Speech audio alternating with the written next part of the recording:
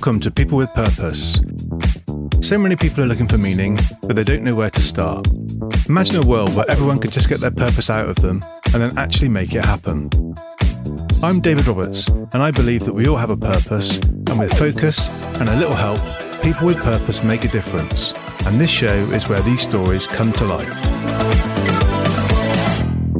Welcome to another episode of People with Purpose. Today, I'm delighted to be joined by Julie Hogbin, who's a business coach, speaker, author, and mentor with a real passion for creating and supporting leaders who role model the way through what Julie calls conscious leadership. So, Julie, welcome to the show. Thank you for having me. I'm thoroughly looking forward to today. Excellent. Good. Me too. So, tell us what you're working on now. What am I working on? It's really interesting. So I've been talking about conscious leadership for years, in reality. As my background, it's what I do, and I have done for decades. And I've suddenly thought that rather than just being conscious leadership, I need to create something that is solid and sound.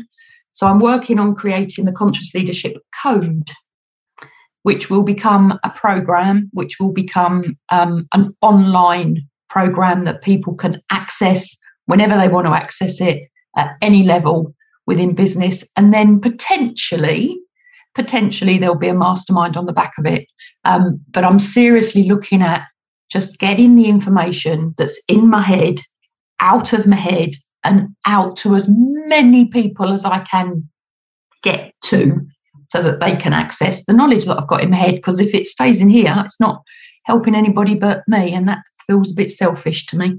Right, excellent. So what is conscious leadership?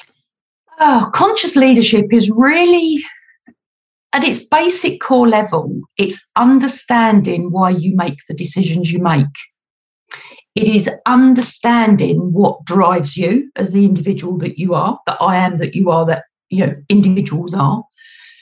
It is looking at our values, looking at our principles, designing our principles, working with our values, designing our principles to get the best result, not just for us as the individual, but for all of those around us. So conscious leadership is leadership in its, I'm going to say, purest format, leading self first to lead others. And it's very practical, as well as being a little bit woo, because you do have to dig deep, you do have to work with your unconscious, you do have to look back and identify why it is that you do what you do. What's the root cause of doing what you do?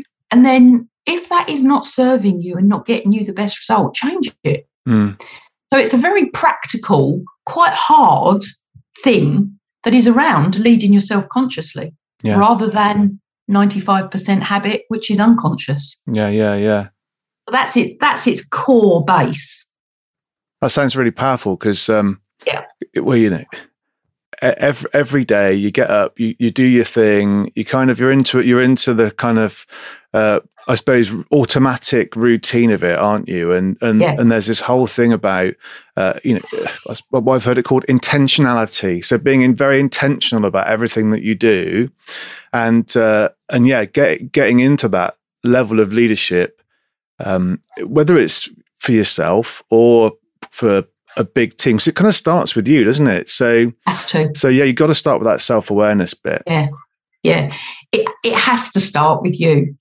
And I've worked for over 3 decades teaching leaders and managers in business across the public, the private, and the entrepreneurial sector. And those that get the best result are those that are most self-aware and are willing and able to change. It used to be called situational leadership.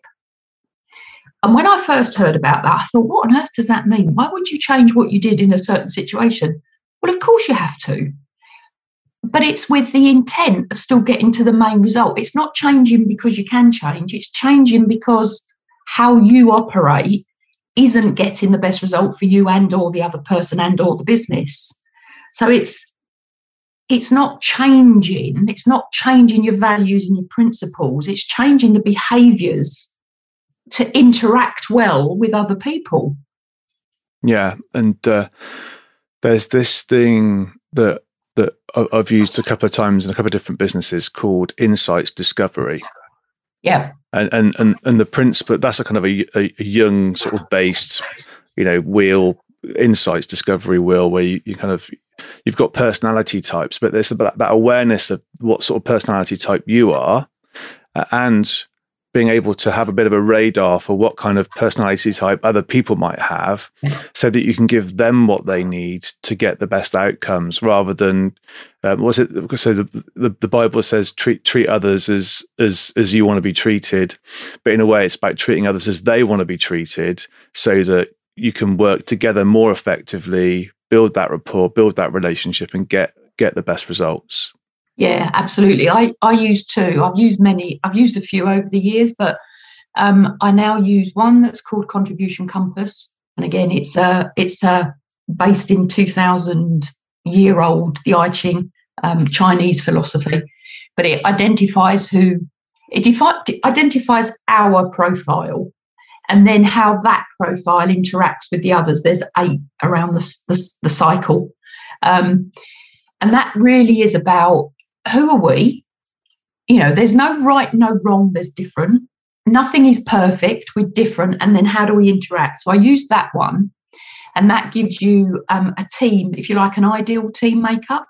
So for anybody that's going into a joint venture partner or just building a business, it actually identifies who you are, and then who your first recruit needs to be, so that you're not totally the same, because that you're not going to get the best result. You need somebody that complements you with skills and other stuff. And then the other one I use, it's called relationship awareness theory, and I love it, absolutely love it. It's 20 questions.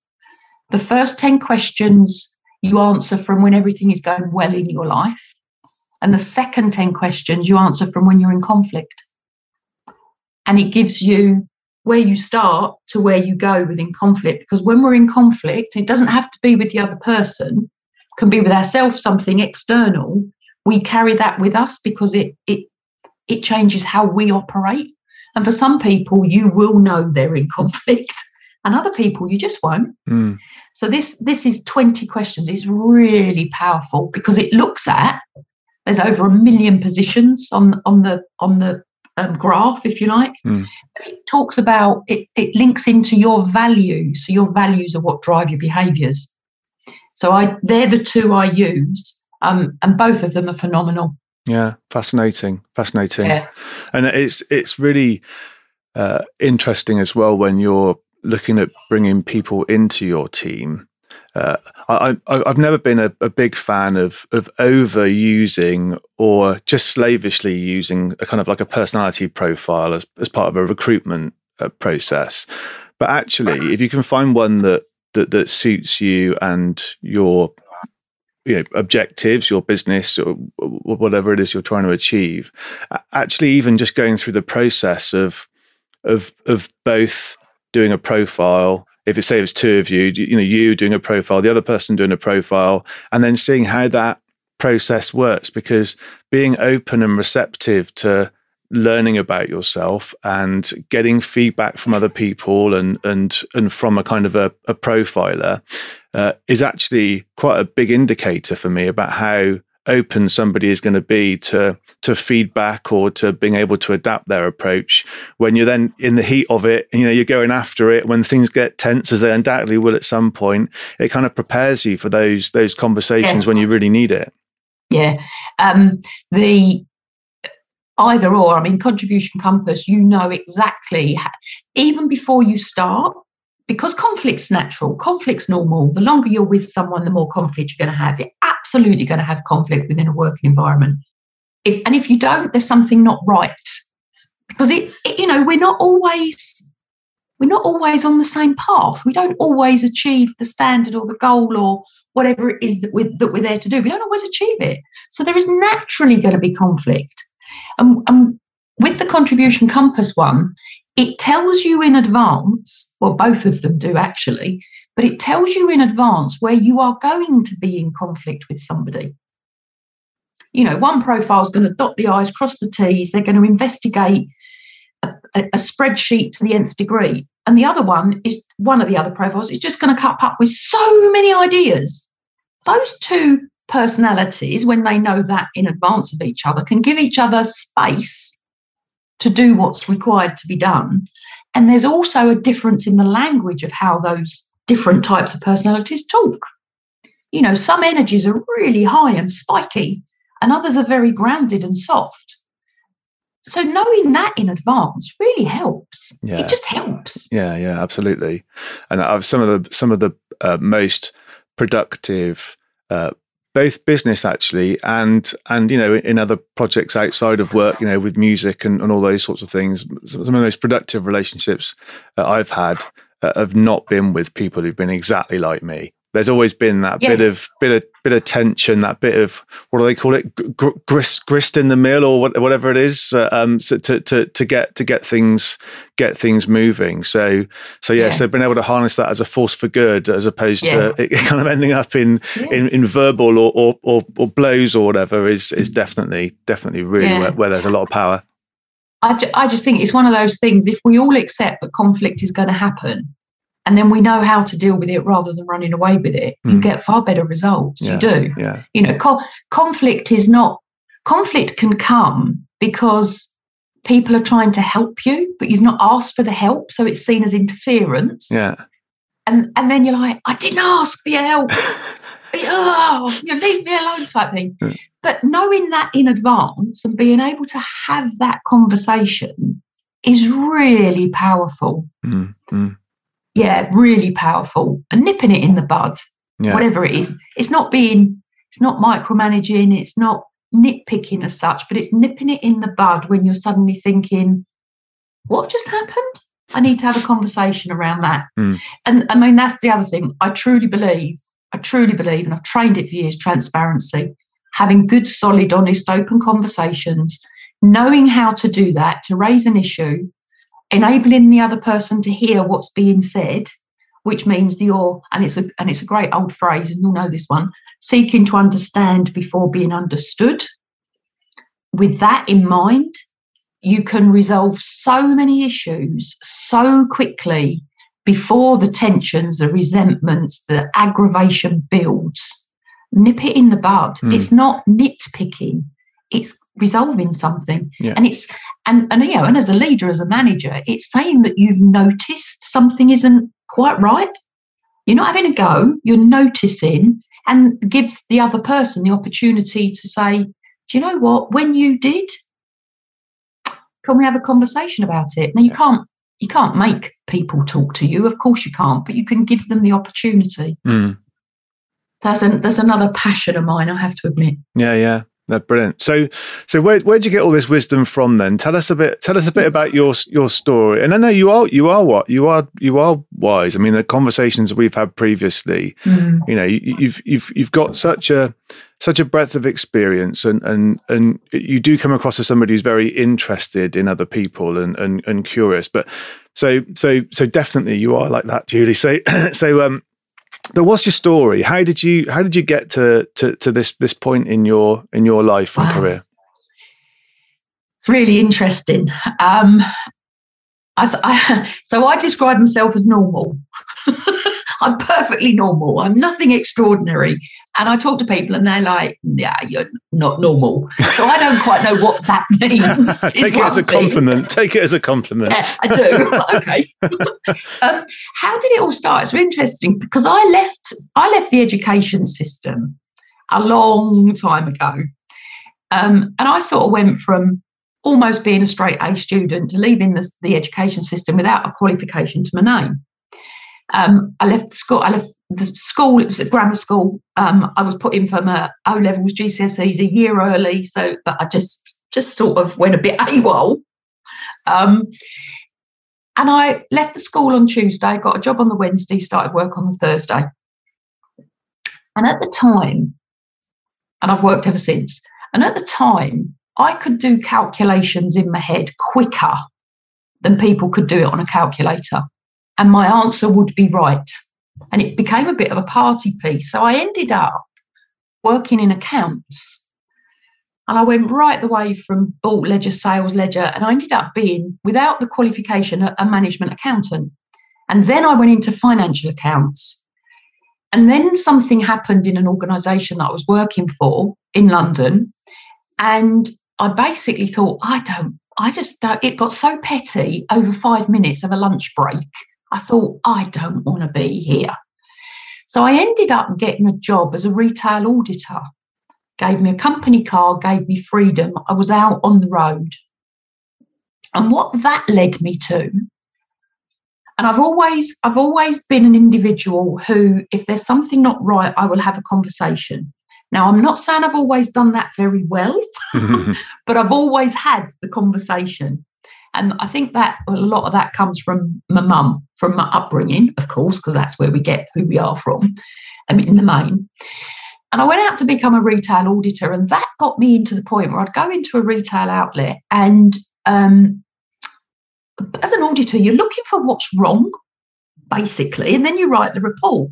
And I hated looking for what was wrong, putting it into a report, which the manager then got hauled over the coals for. So what I used to do was go in, do the investigation, tell them what was wrong, help them put it right. So that by the time I wrote the report, it was already better than when I'd got there. So I started to support people in learning and doing things differently. And most of what I found, they just didn't know how to do the thing, whatever it was, because it was just so busy. From that, I went into, financial background, I went into implementing the EPOS, which was new back in the day, the electronic scanning system. So electronic point of sale.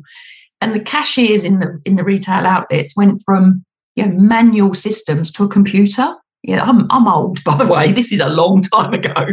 And it was when that first went in. So I was training people on how to do things online. And that really got me heavily involved in looking at how adults learn. Because I'd go in one day, I'd teach the women in the cash office how to do the thing. I'd go back like 3 days later and they'd forgotten because they just couldn't do it because they weren't implementing it.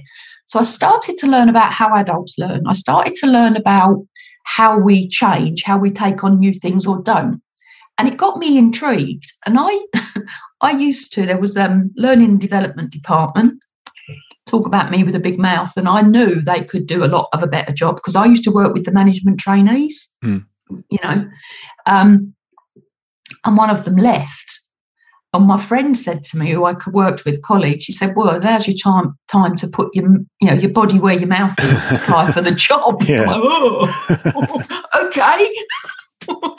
So I applied for the job and got given it. Now, clearly, my prospective boss must have seen something in me or known something about me or knew about my reputation in the organisation that I could do it because I had no experience.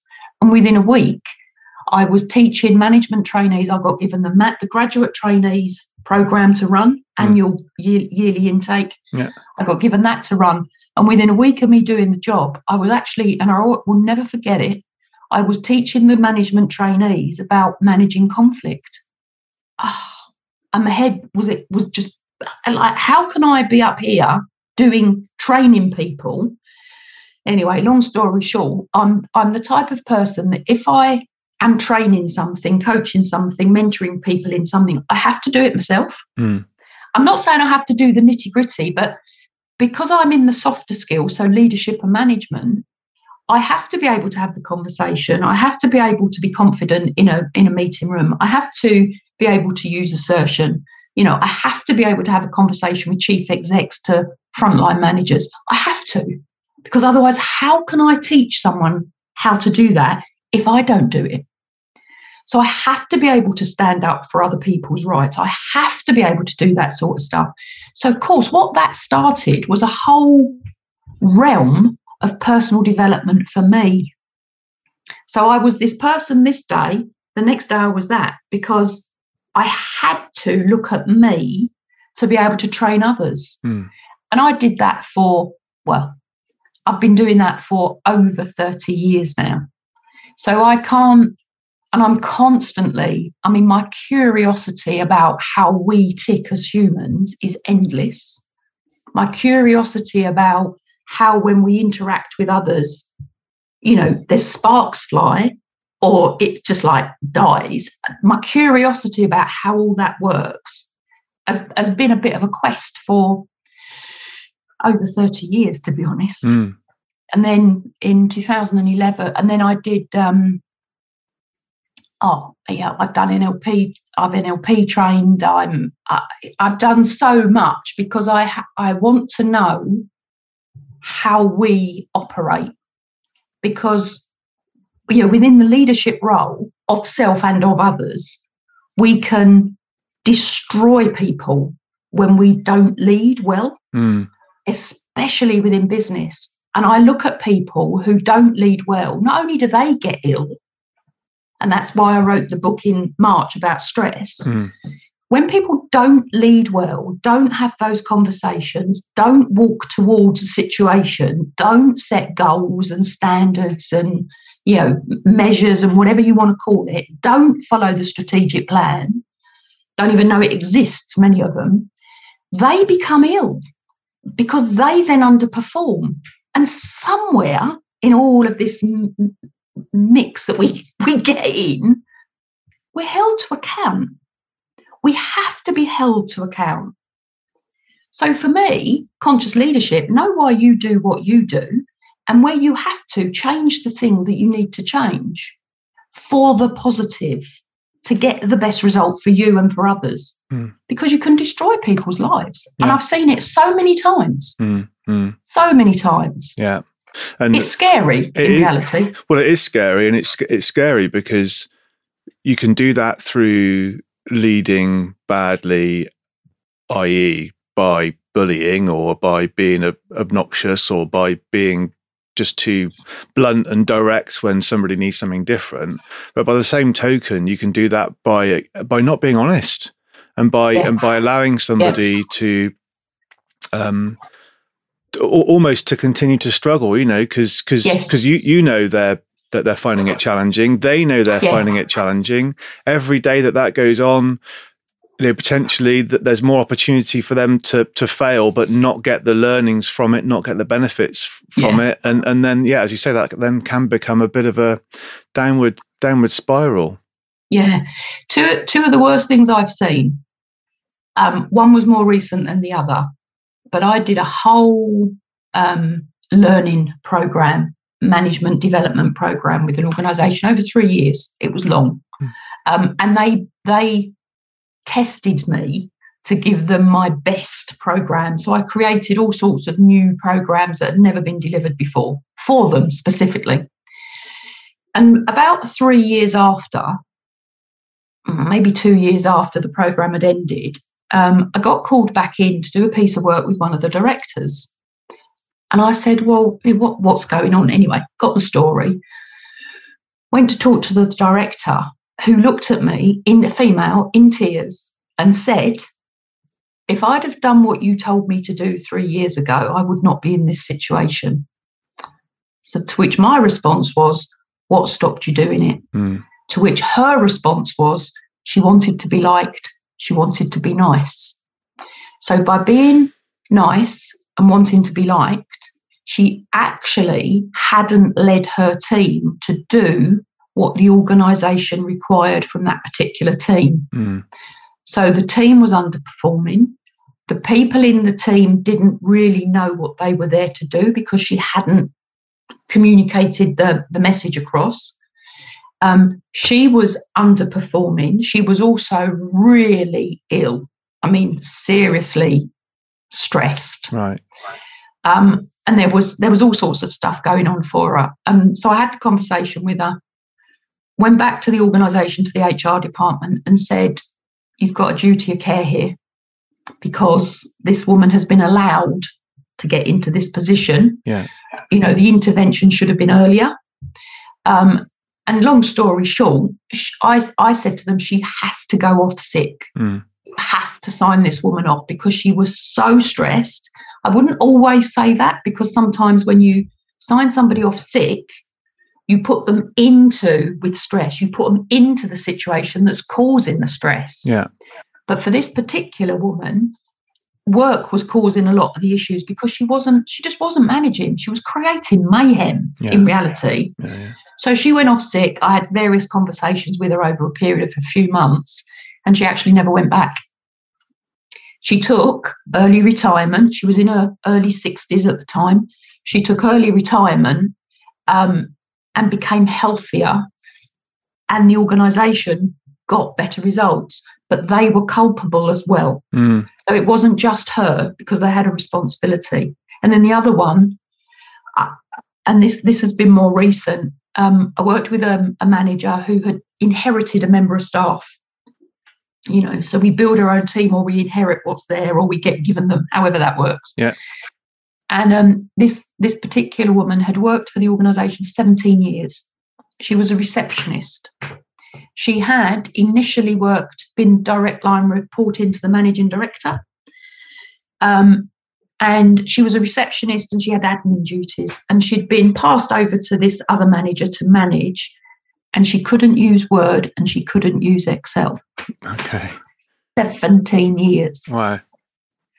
And I I worked out, and I thought, how has that been allowed to happen on a very good salary, I will say. I thought, how has that been allowed to happen? And once again, so I'm talking to the manager about how do you manage this? But once again, I went back to HR and I said, you're culpable. You've left a round peg in a square hole, or a square peg in a round hole. She physically can't do her duties. You've allowed her to do that. Mm-hmm. And once again, I mean, they paid her off. She left. And this is what really gets me. That woman was only in her early 50s. She wasn't an old person. Yeah. And she may have even been younger than that. She'd worked at that organisation for 17 years. Her whole role had been admin, receptionist. Who was going to employ her? Yeah. And she was a young woman. Mm-hmm. Mm-hmm. Who was going to employ her? Because they hadn't done what was required from the responsibility of an organisation to allow that particular woman to be able to do her job. Yeah. She shouldn't have been in that position. She should not have been in that position. Yeah, yeah. I get really quite.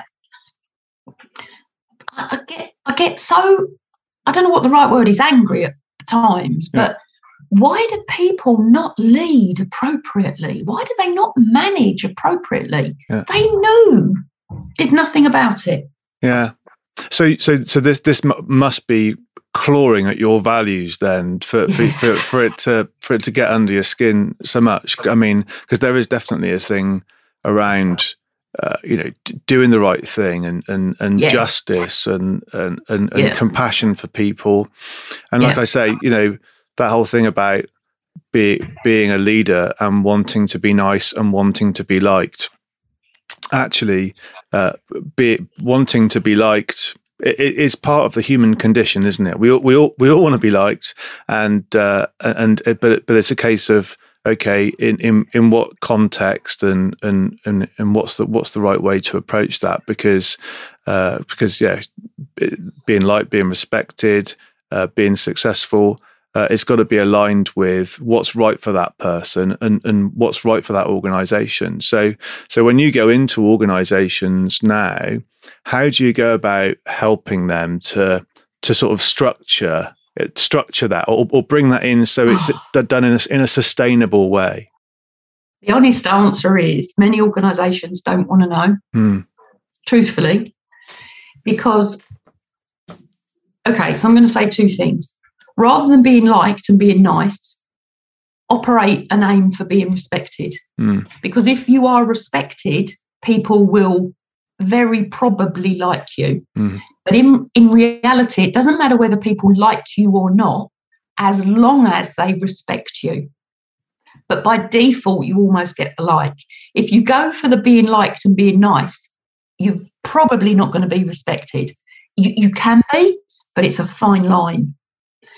But coming back to your question, in reality, many organisations that are, I'm going to say, established, have got issues. They have.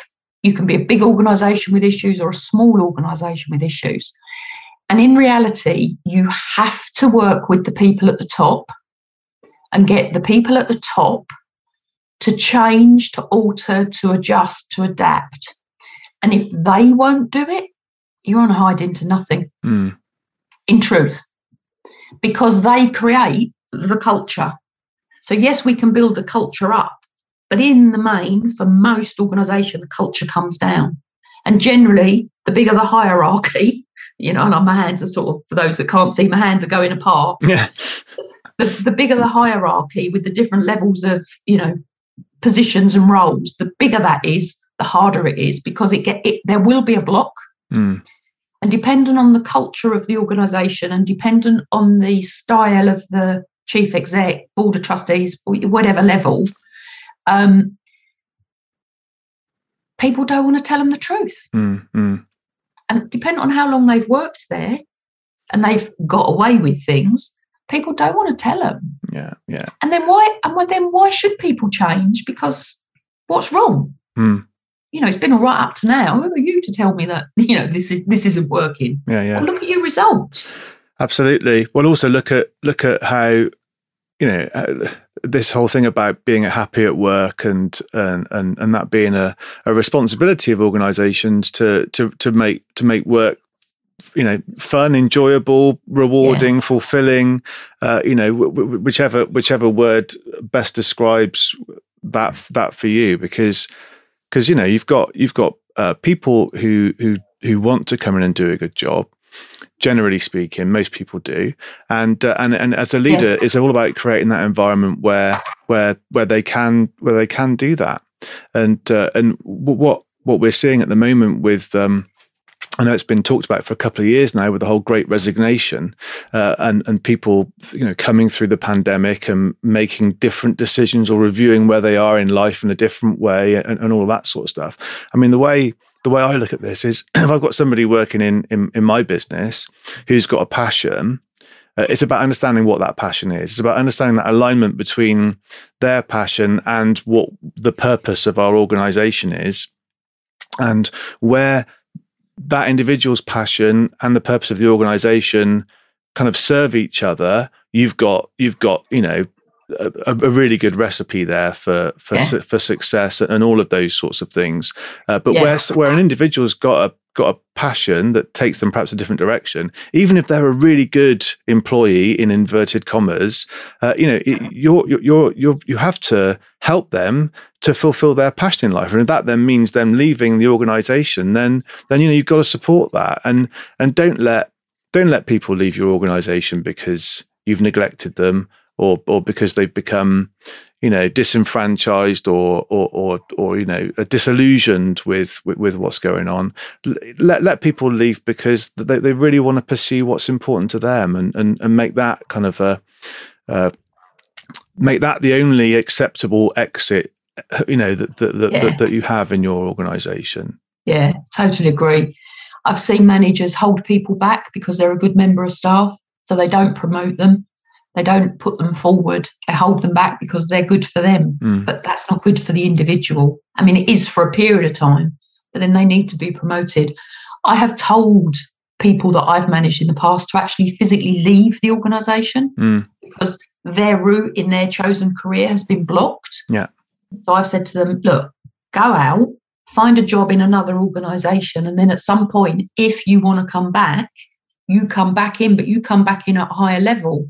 Because this level is blocked. They're not going anywhere. They're happy where they are. And I've done that a few times. Yeah. And people have left and have come back in over the people that have blocked them. Yeah, absolutely. It's taking an opportunity and making that opportunity happen, creating the opportunity, and actually coming back to what I said right at the beginning, having that conversation with people.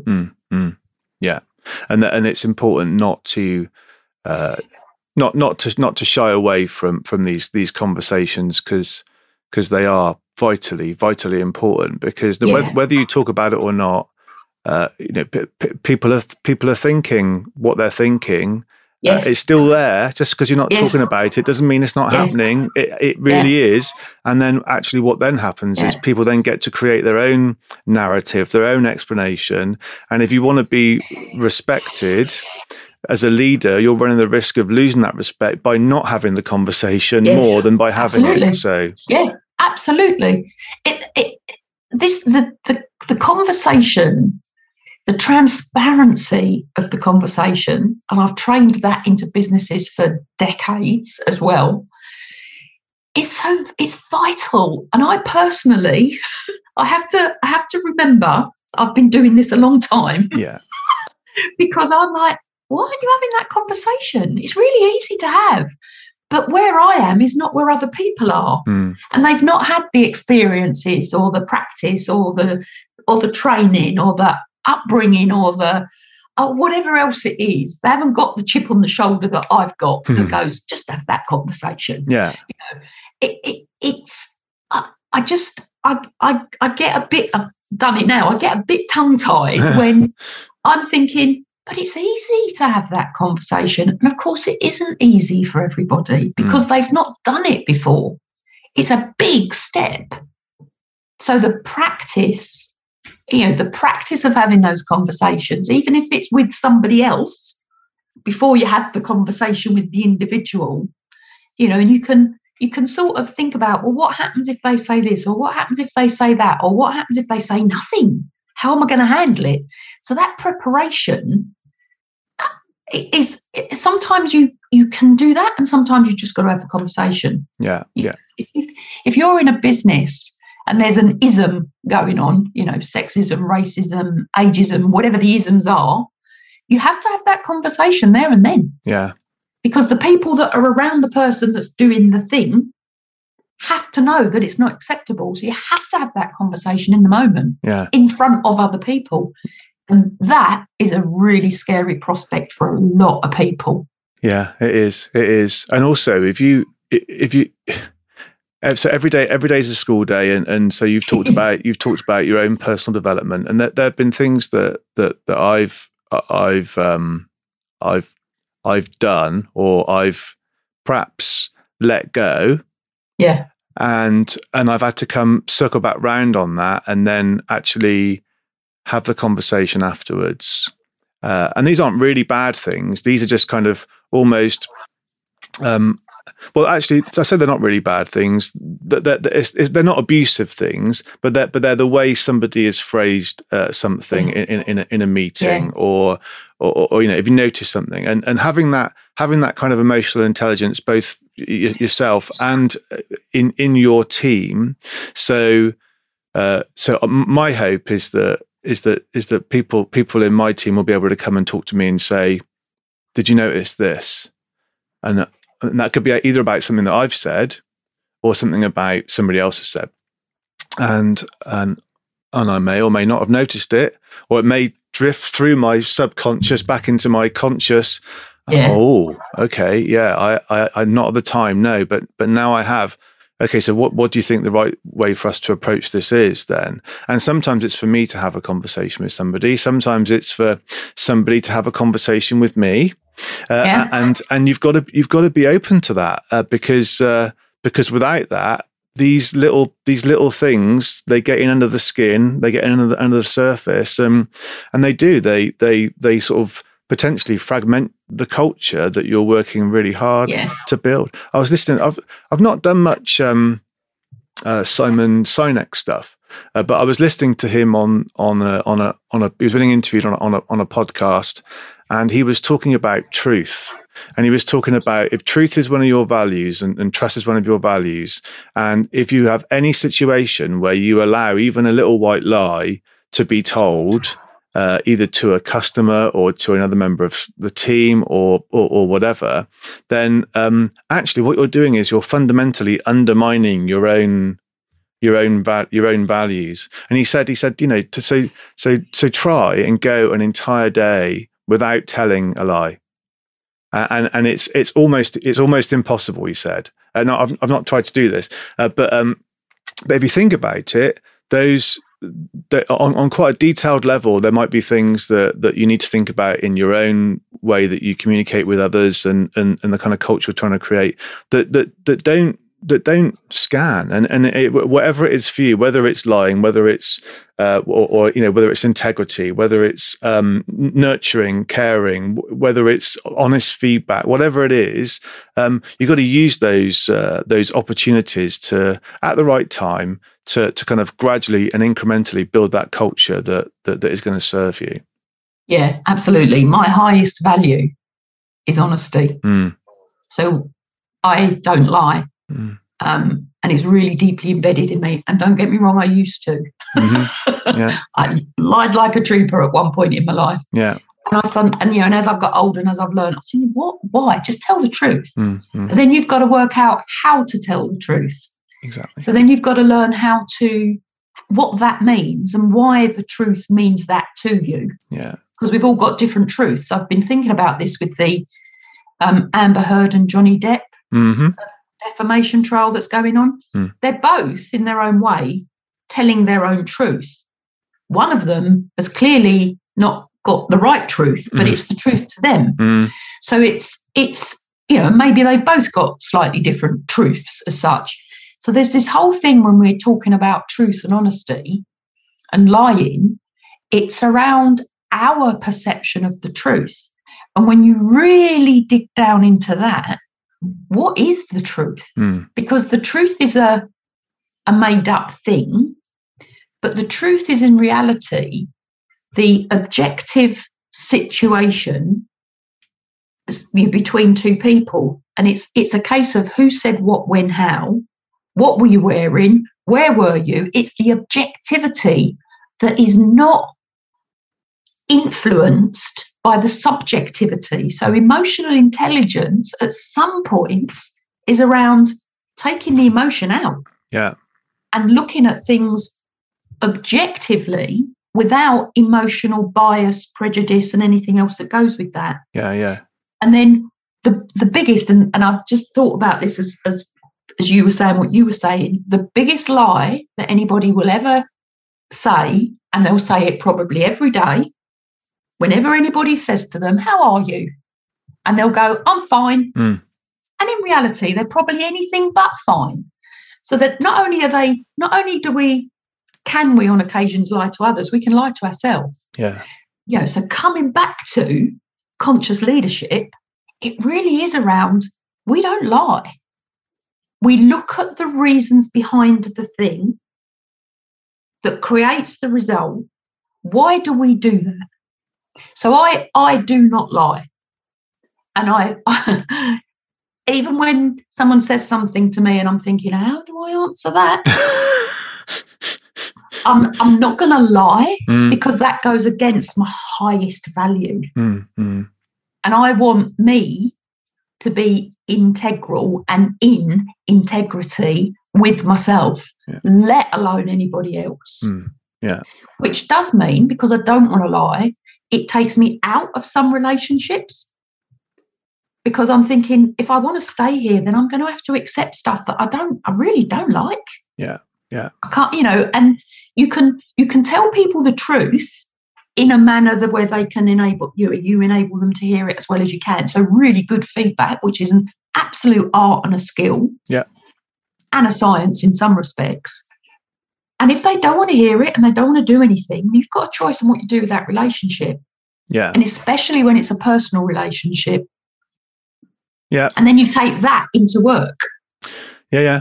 Well, but that is integrity, though, isn't it? And especially knowing, because I suppose part of what you do is you're looking to help people to be conscious leaders and be their best selves. And as you say, sometimes it's about the people that say they want it, not actually really wanting it, and not buying it, not buying into the concept of it.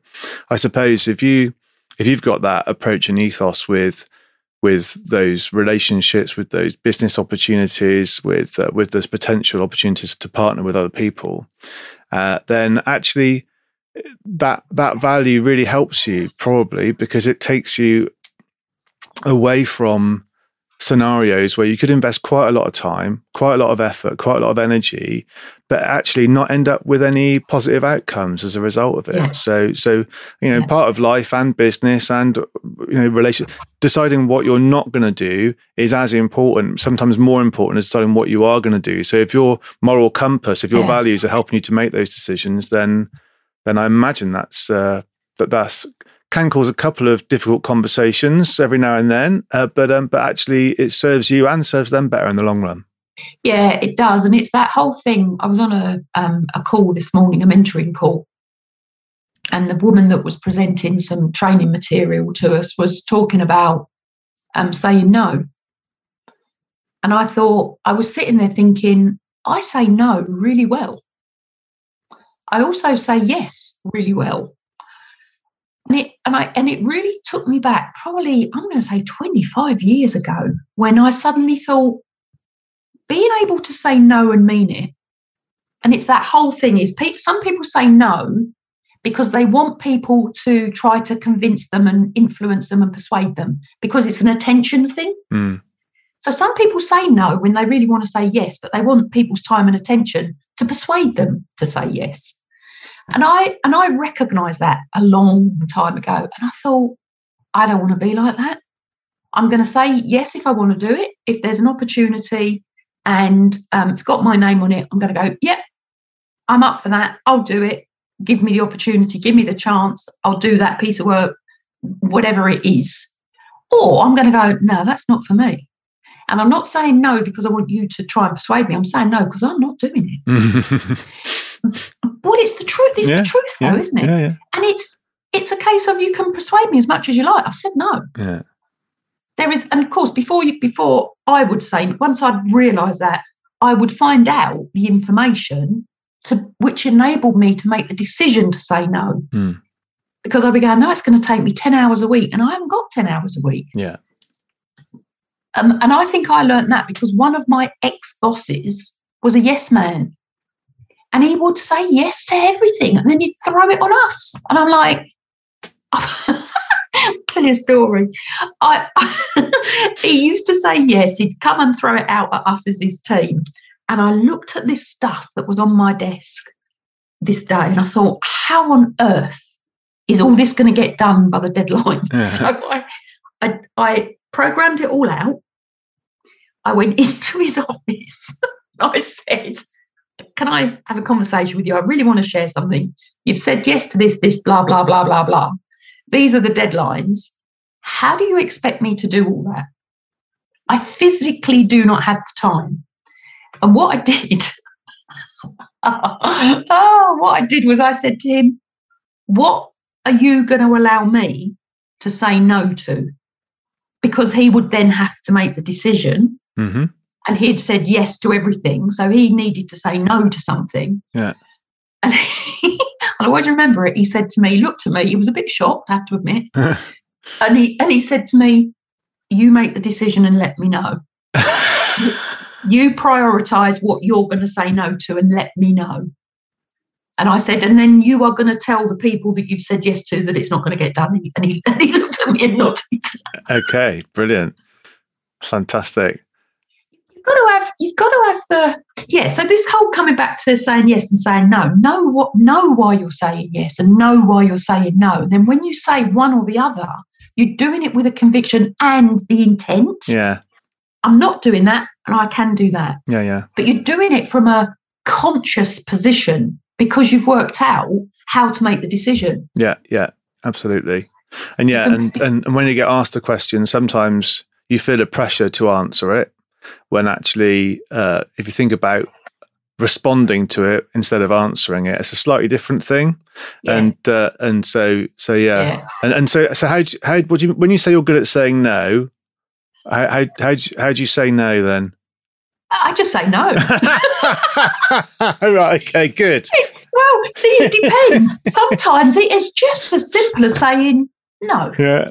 Not doing that. Brilliant. And sometimes you might want to say, no, that's not an opportunity I want to take, or no, I don't have the time. So sometimes you want to give a reason why you're saying no, and other times you're just saying no. Yeah. But it Depends on the relationship. It depends on the thing. It depends on the opportunity. Depends on the person that you're saying no to, because it will be a personal interaction.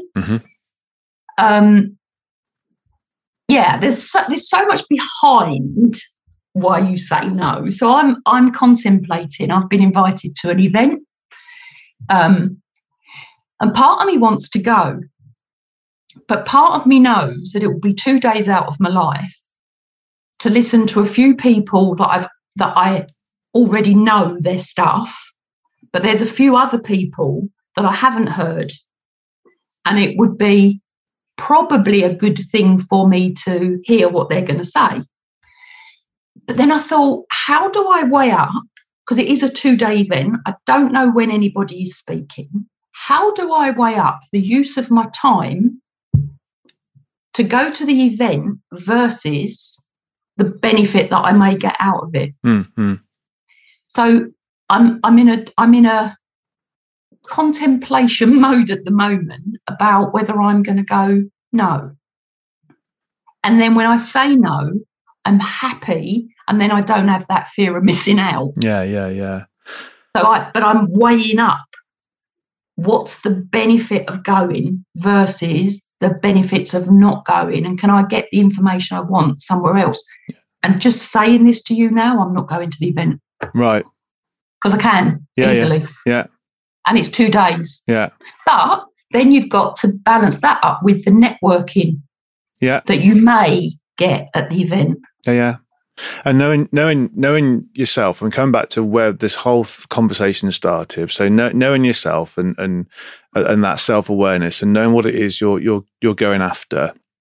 Because sometimes you do have to make those say no decisions to enable you to focus on the thing that's really going to get you to where you want to get to. And if you've got a purpose in life, then the biggest risk to that is if you're the kind of person that doesn't like saying no, is the distractions and everything that can knock you off course or consume your time, when really you should be focusing on that. And I get a bit of feedback about FOMO from my team, and again, that's another reason why having an open culture is so important, because if someone can say to me, David, is this your FOMO coming out?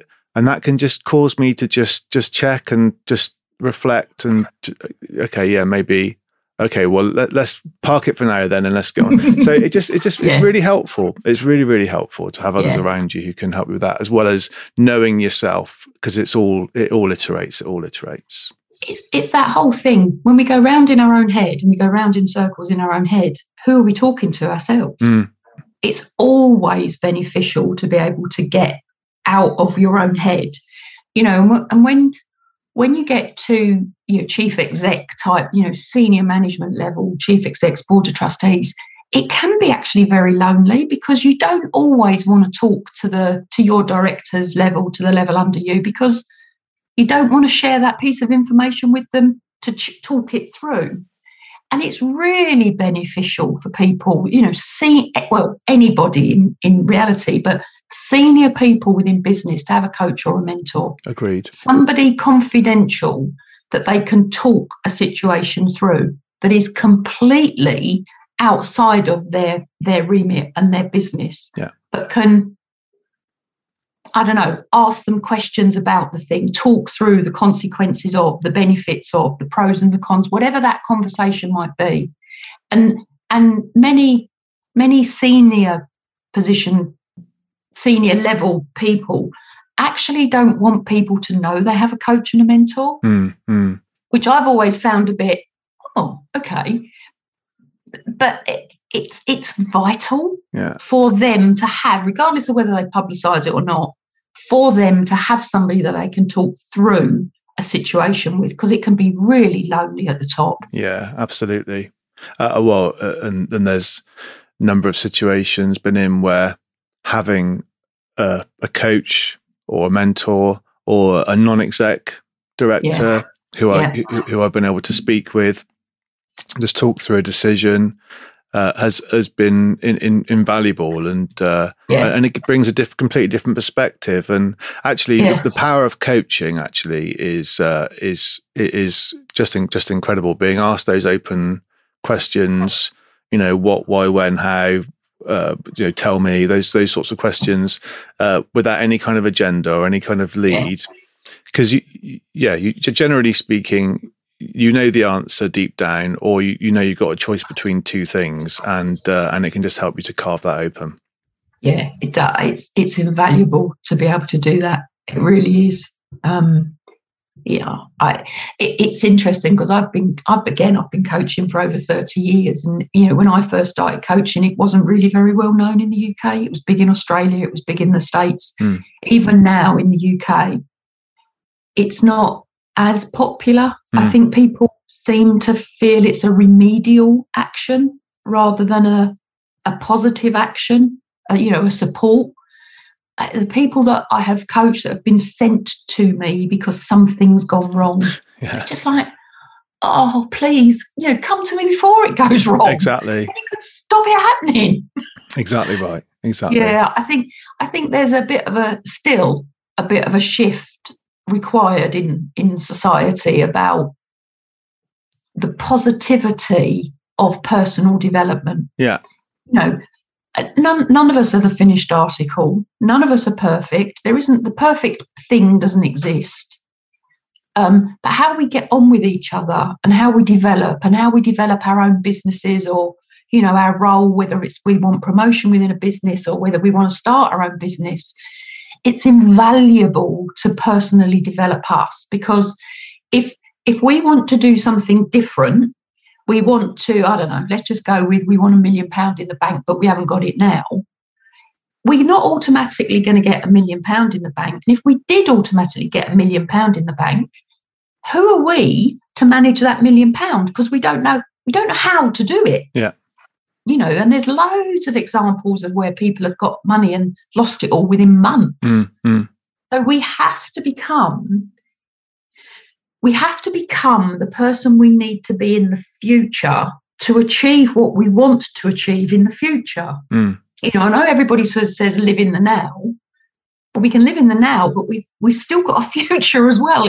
It's getting all that in balance. And what does the future look like? Yeah. What do we want? Who do we need to become to achieve that, while we're living in the present and enjoying life? And of course, our past creates who we are now. So we can't forget that. We can't, it's not going to disappear, because that's why we are where we are. But then how do we become what we need to be? Yeah, yeah. But we can't live in the past. We've got to live in the present, but with an aim to what we want in the future. Absolutely, absolutely. Because the present's where stuff happens, isn't it? But the future's a pretty interesting place, because that's because really that is what I'm interested in, is what's going to happen next, and what am I going to make happen next? So definitely it's a place to be interested in. Yeah, so look, I'm definitely interested in the future. Yes. And I'm enjoying the now as well. So what's next for you then? Oh, blimey, what's next for me? I've got to get this product online. Right. That's my focus. It has to be my focus. So what's next for me? It will be creating the product, getting it online, and then I'm going to do a few. Because decision making in itself is a big thing. So I'm going to do that. I'm going to do the Conscious Leadership Code, which is about intent, influence, and impact. So 3 I's, and that all then spins off into all sorts of things. I'm going to do that. I'm co-authoring another book currently, called the working title is How to Create True Wealth.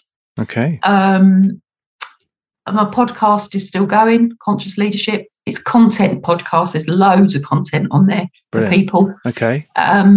What else am I doing? I think that's what I'm doing currently. Okay. Oh, and I've got my properties, and I am mining crypto. Right. Okay. There you go. As you do. Why not? Yeah. Why not? Hopefully it's environmentally friendly crypto, though. Well, actually, it is funded. It is. Offsetting. Yeah. Okay. All right. Yeah. Jolly good then. Jolly good. Jolly good. I was just thinking, what's it called? Yeah. No, that's good. That's good. Okay, good. So, Julie, we could talk. We could literally talk for hours. Yeah. I think we have been talking for about an hour. Yeah, I think we could, and we can carry on. Yeah. So, if I can just ask you a couple of questions, just to kind of round off, if that's okay. Yeah. So, who inspires you the most, and why? Oh. Oh. Wow. Okay, there's a few. Right. And they're not all alive, actually. Well, that's okay. So I'm going to say my mum inspires me. She's not alive. That woman was a force of nature. And the older I get, the more I realise how much of a force of nature she was. And I also realise how much she has given me. And I'm realising that more and more as I get older. It's very interesting. So my mum specifically, and my dad, because they were like chalk and cheese, married for 69 years. Dad never raised his voice. He never shouted, never raised his voice, he didn't need to. So I respect, and he was a senior management within local authority. I respect him immensely, and my mum, different reasons. So those two. And then who inspires me? John DeMartini inspires me a lot. That man is like I listen to what he says. I've seen him live. I've met him. The man says something, and then like 6 sentences later, I've caught up with the sentence that he said that I'm trying to interpret. Yeah. So he inspires me a lot. And one very recently, and I say very recently, I've followed him for 10 plus years, is Rob Moore. Right. The man gives so much to his community, so progressive, and I know you know him, but he did an event yesterday, 5 hours online about monetising social media. The amount of value he adds to his community, clearly we pay him, but the amount of value he adds to his community is phenomenal. And why do I respect him? Because I know he's learning this stuff and he is putting it into practice. So he's learning it, putting it into practice, he's earning income on it, but he's sharing it. And many of people in that level don't actually share the ins and outs, and Rob does. I actually put a post on Facebook about it yesterday. Right. Okay. So yeah, who else inspires me? They're